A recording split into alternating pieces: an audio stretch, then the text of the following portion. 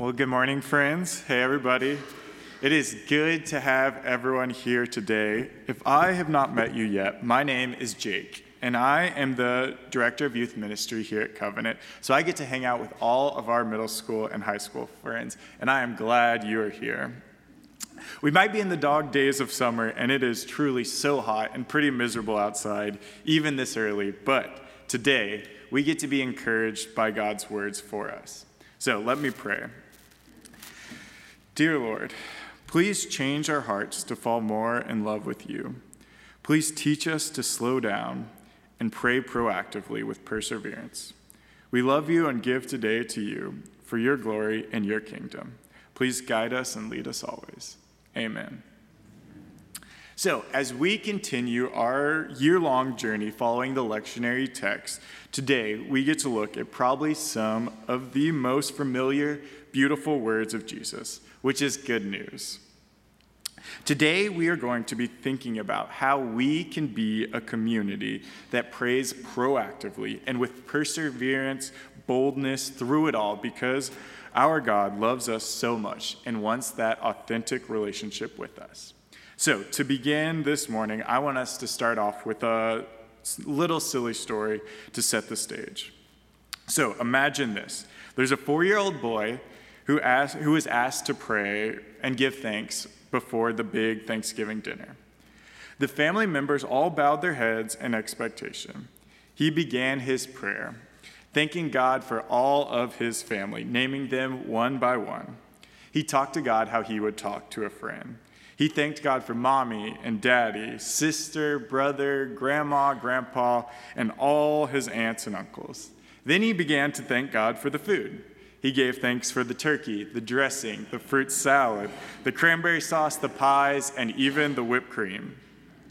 Then he paused, and everyone waited. And after a long silence, the little kid looked up at his mom and whispered, "If I thank God for the broccoli, won't he know I'm lying?"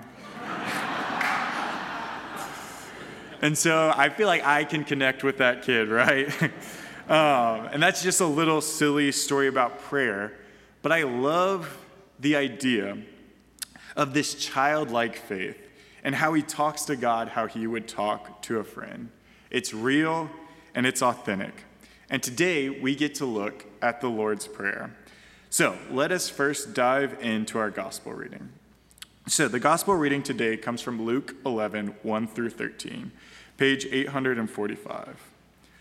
Luke 11, 1 through 13 says, "He was praying in a certain place, and after he had finished, one of his disciples said to him, 'Lord, teach us to pray as John taught his disciples.' So he said to them, 'When you pray, say, Father, may your name be revered as holy. May your kingdom come. Give us each day our daily bread, and forgive us our sins, for we ourselves forgive everyone indebted to us. And do not bring us to the time of trial.' And he said to them, 'Suppose one of you has a friend, and you go to him at midnight and say to him, Friend, lend me 3 loaves of bread, for a friend of mine has arrived, and I have nothing to set before him. And he answered from within, Do not bother me. The door has already been locked, and my children are in bed with me. I cannot get up and give you anything. I tell you, even though he will not get up and give him anything out of friendship, at least because of his persistence, he will get up and get him whatever he needs. So I say to you, ask and it will be given to you, search and you will find, knock and the door will be opened for you. For everyone who asks receives, and everyone who searches finds, and for everyone who knocks the door will be opened. Is there anyone among you who, if your child asks for a fish, would give him a snake instead of a fish? Or if the child asks for an egg, would give him a scorpion? If you then, who are evil, know how to give good gifts to your children, how much more will the Heavenly Father give the Holy Spirit to those who ask him?" This is the word of the Lord. So, First, we have Jesus praying alone, and then he comes back to his disciples who are eager and curious to know how to pray. So they ask him, how should we pray? And I know personally, I am super grateful that the disciples asked Jesus how we should pray, because a huge majority of Jesus' ministry, he prayed alone. So in Mark's gospel, it says, very early in the morning, while it was still dark, he would get up, leave the house, and would go off to a solitary place where he prayed. Then again in Matthew, we see him say, in the late afternoon, after feeding the 5,000, Jesus dismissed his disciples and went up on the mountainside and prayed by himself. And there's so many other accounts like this. So we do know Jesus really valued prayer and would go to God often. But here he explains his heart behind prayer. So this is such a beautiful gift that Jesus gives us. But unfortunately, if you are like me, then most things that we recite by memory lose their power and meaning pretty fast. So today, I want us to be reminded of the power and the beauty of the words in Jesus' Lord's Prayer and how amazing it is that we get to pray the prayer that Jesus himself taught us to pray. So for many, or maybe most of us, the Lord's Prayer has probably lost its meaning because it's over-familiar. But with the Lord's Prayer, Jesus invites his disciples and us into a deeply personal relationship with God, encouraging us to call upon God the same way that he does, with the word Father. He starts the prayer off by saying Father. So from the very start, just saying Father is radical and amazing. This is not the normal way people would have addressed God. This is a much more intimate and familiar and loving way than what most people were used to. No one really understood God as a father figure until Jesus gives us this new way of thinking. Jesus gives us words as we think about God as someone who loves us and pursues us, provides for us, and connects with us on a deeper level. So he invites his disciples to call upon God as children call upon a loving parent, trusting that we belong to God and God wants what's best for us and what's life-giving. Jesus calls us to pray with perseverance and boldness while trusting in God's plan for us.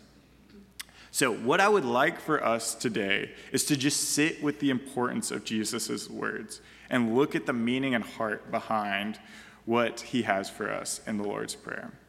So in Anne Lamont's book, Traveling Mercies, in an interview with NPR, she says that the sad irony about prayer is that it has come to only be a reactive habit.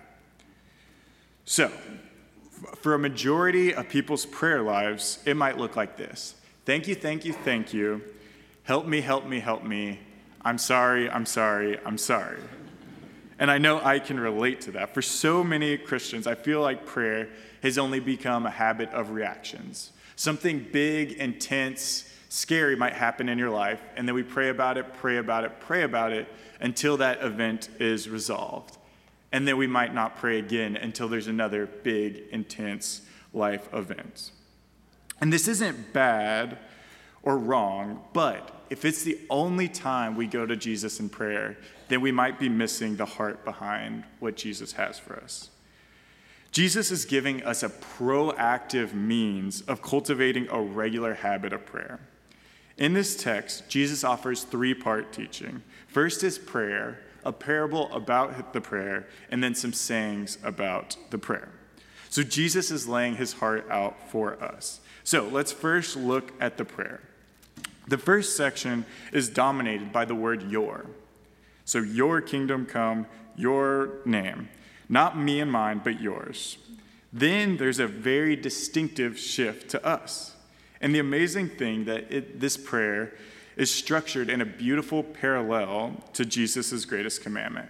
First, to love God with all your heart, and with all your soul, and all your might. And the second is to love your neighbor as yourself. We see these values reflected as it starts with his address to the Father.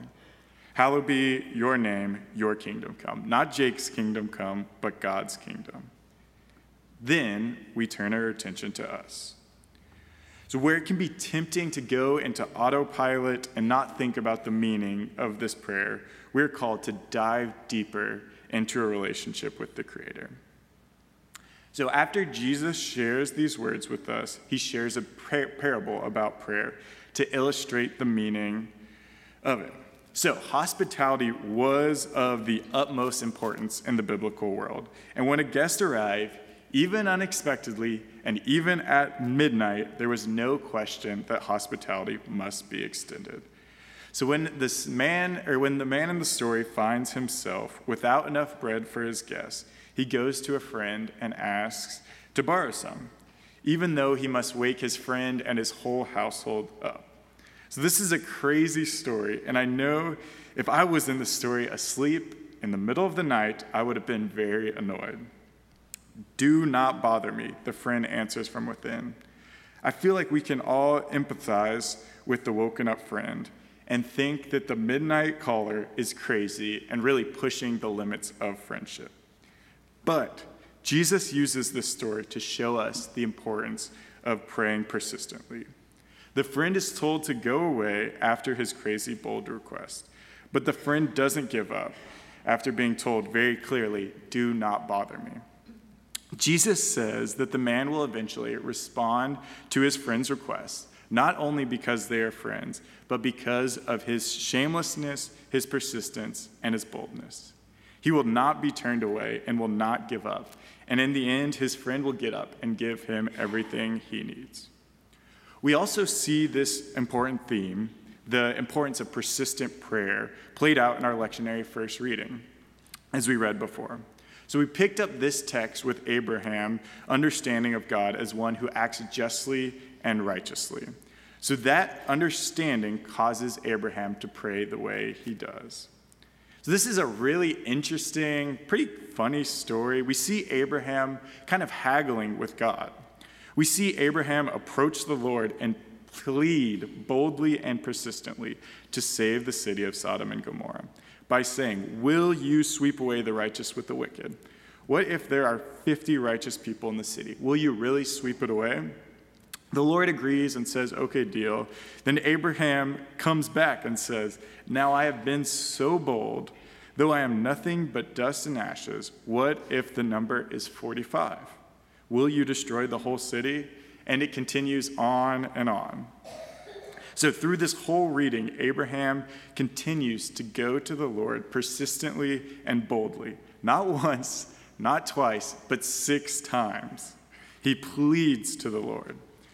So this example of boldness and persistently talking to God ultimately ends up saving Lot and his daughters. And it can do the same for you and for me, here and now today. So these lectionary texts share exactly how we are called to talk with God with perseverance and boldness. These texts show us the importance of using prayer as a way to create and form a proactive, deeper, authentic relationship with God, rather than a passive, almost helpline to God.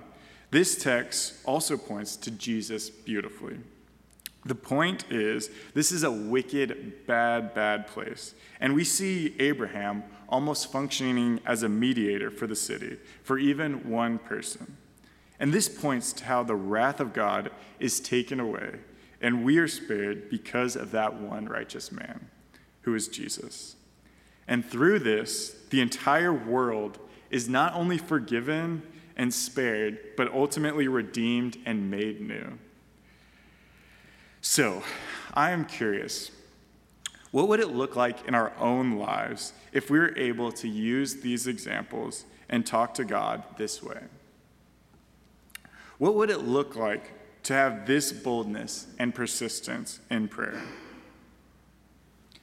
So next, we see Jesus give another example, saying, "So I say to you, ask and it will be given to you, seek and you will find, knock and the door will be opened to you."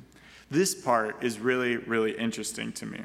So I work with youth here at Covenant, and just like our joke started out this morning, I find kids and teens' prayer life so fascinating. So often, kids will use prayer to really explore, test, and almost see what boundaries and limits they have in terms of their relationship with God. And I feel like we all kind of do that in some way or another. We often use prayer to see what is okay to talk to God about, or maybe not to talk to God about, or to ask or not to ask. So even though we might all like to pray for the winning lottery ticket, or to be the star, world-famous musician or football player, and kids do this every single Sunday, that is not what Jesus is talking about. This is about the discovery of our loving God, who wants to have a personal, real, authentic relationship with us. We are called to pray for God, and he will be revealed to us. And this sounds really easy, and it can be, but that does mean that we actually have to slow down. We actually have to pray. This means we have to sit and be still and go to the Lord proactively, persistently, and boldly. So I want us to stop and think about how and when we could do that in our own lives this week. What would it look like if we were a community that constantly went to God in prayer before that big, intense life thing happened? The good news is that we find that the Father loves us, forgives us, and redeems us, because Jesus finishes this reading by talking about the amazing and overwhelming love of God. Because even us, who are evil and oh so broken, know how to give good gifts to our friends and family, how much more will the Father of the entire universe love us? And ultimately, the gift that he has given us is Jesus. He's given us the most perfect, holy gift, who we can go to always and who wants to know us and be with us. There is zero discussions of merit or performance with this gift or in this prayer. It's not about deserving and earning. We just have to ask. It's beautiful. It's God's grace and gift to us. So, in conclusion, I want these readings today to remind us to pray proactively with perseverance and boldness, because we have a God who loves us more than we will ever know. Amen. Please pray with me. Dear Heavenly Father, I thank you for this morning. I pray that we are a people that pray proactively, and we're able to follow you and to love you because you love us so much. I pray that we are able to go out this week and be still and learn more about you and have an authentic, real relationship with you. I pray all these things in your name. Amen.